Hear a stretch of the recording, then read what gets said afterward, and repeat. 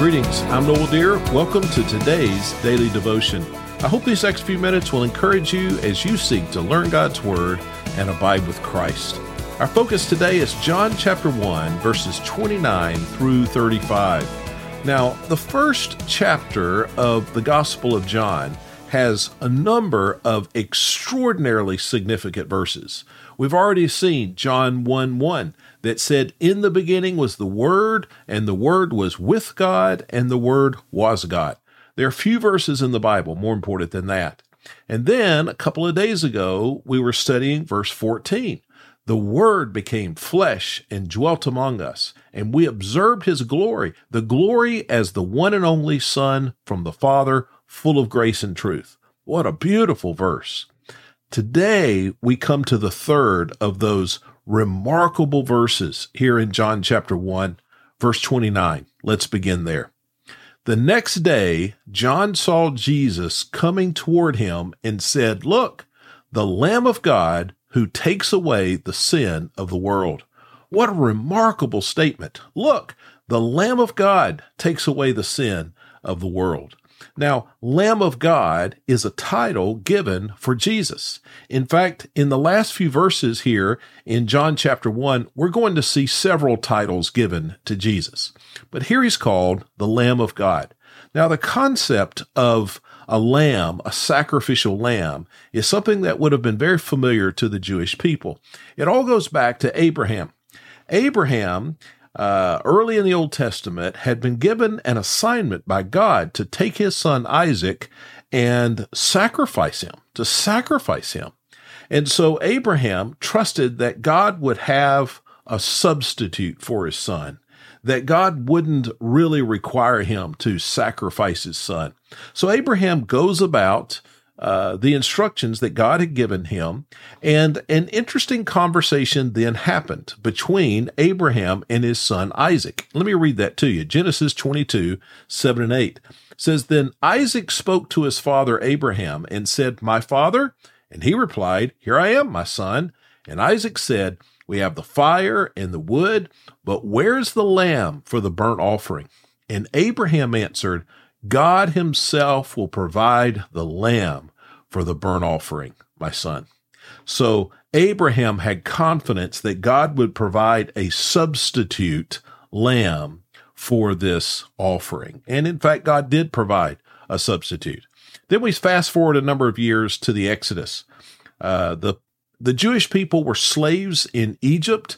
They were hopelessly under the power of the Egyptians, but God freed them. And there were a number of plagues that God brought to the Egyptian people in order to free the Jews. The last one involved a lamb. So God told the Jewish people, each household, to slaughter a lamb and take some of the blood and put it on the doorpost of their home. And then God would send an angel of death over the land, but the angel would pass over the homes where the blood of the lamb was on the doorpost. And that was a part of how God brought freedom to the Jews. There again, it's the idea of a lamb, slain, substitute. Then a lamb was slain twice a day in the temple, every single day, as a sacrifice for the sins of the people. Now, what's the significance of all of this? Well, the slaughter of those lambs was a picture of the consequences and the required payment for sin. In fact, in Hebrews 9:22, the Bible says that without the shedding of blood, there is no forgiveness of sin, because the wages of sin is death. But now Jesus is the Lamb, and Jesus takes away the sins of the world. Jesus is the perfect sacrifice. God become flesh, and he only has to be sacrificed once in order for the forgiveness of the sin of all the world. Listen to Hebrews 7:27. He doesn't need to offer sacrifices every day as high priests do, first for their own sins and then for those of the people. No, Jesus did this once for all time when he offered himself. Now, the verb behind the word take away, the words take away that we see here, that verb can also be translated to take up.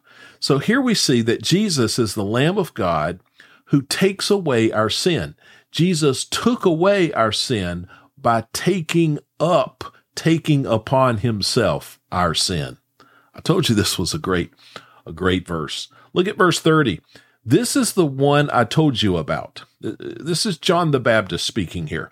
This is the one I told you about. After me comes a man who ranks ahead of me because he existed before me.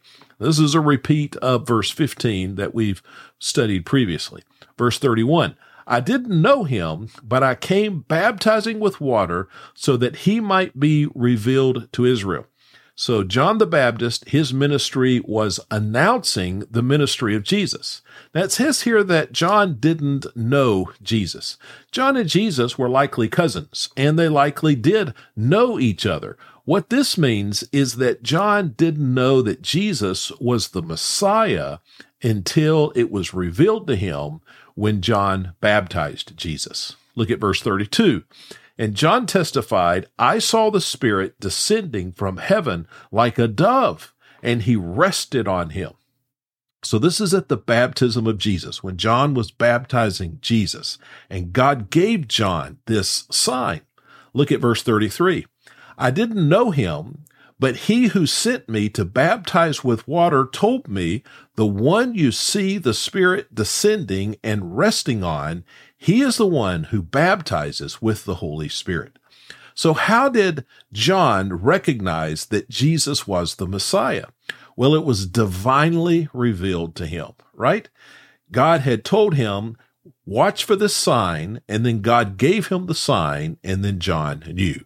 It was divinely revealed to him. We see this repeated in Scripture. How did Peter know who Jesus was?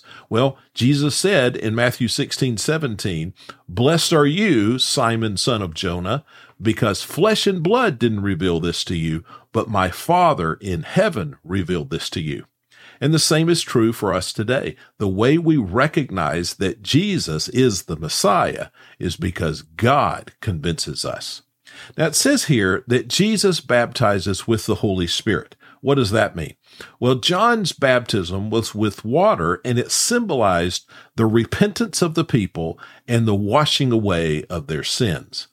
But Jesus would baptize with the Holy Spirit. Jesus didn't actually baptize people, but Jesus baptized with the Holy Spirit, meaning that he imparted not only forgiveness, but also eternal life.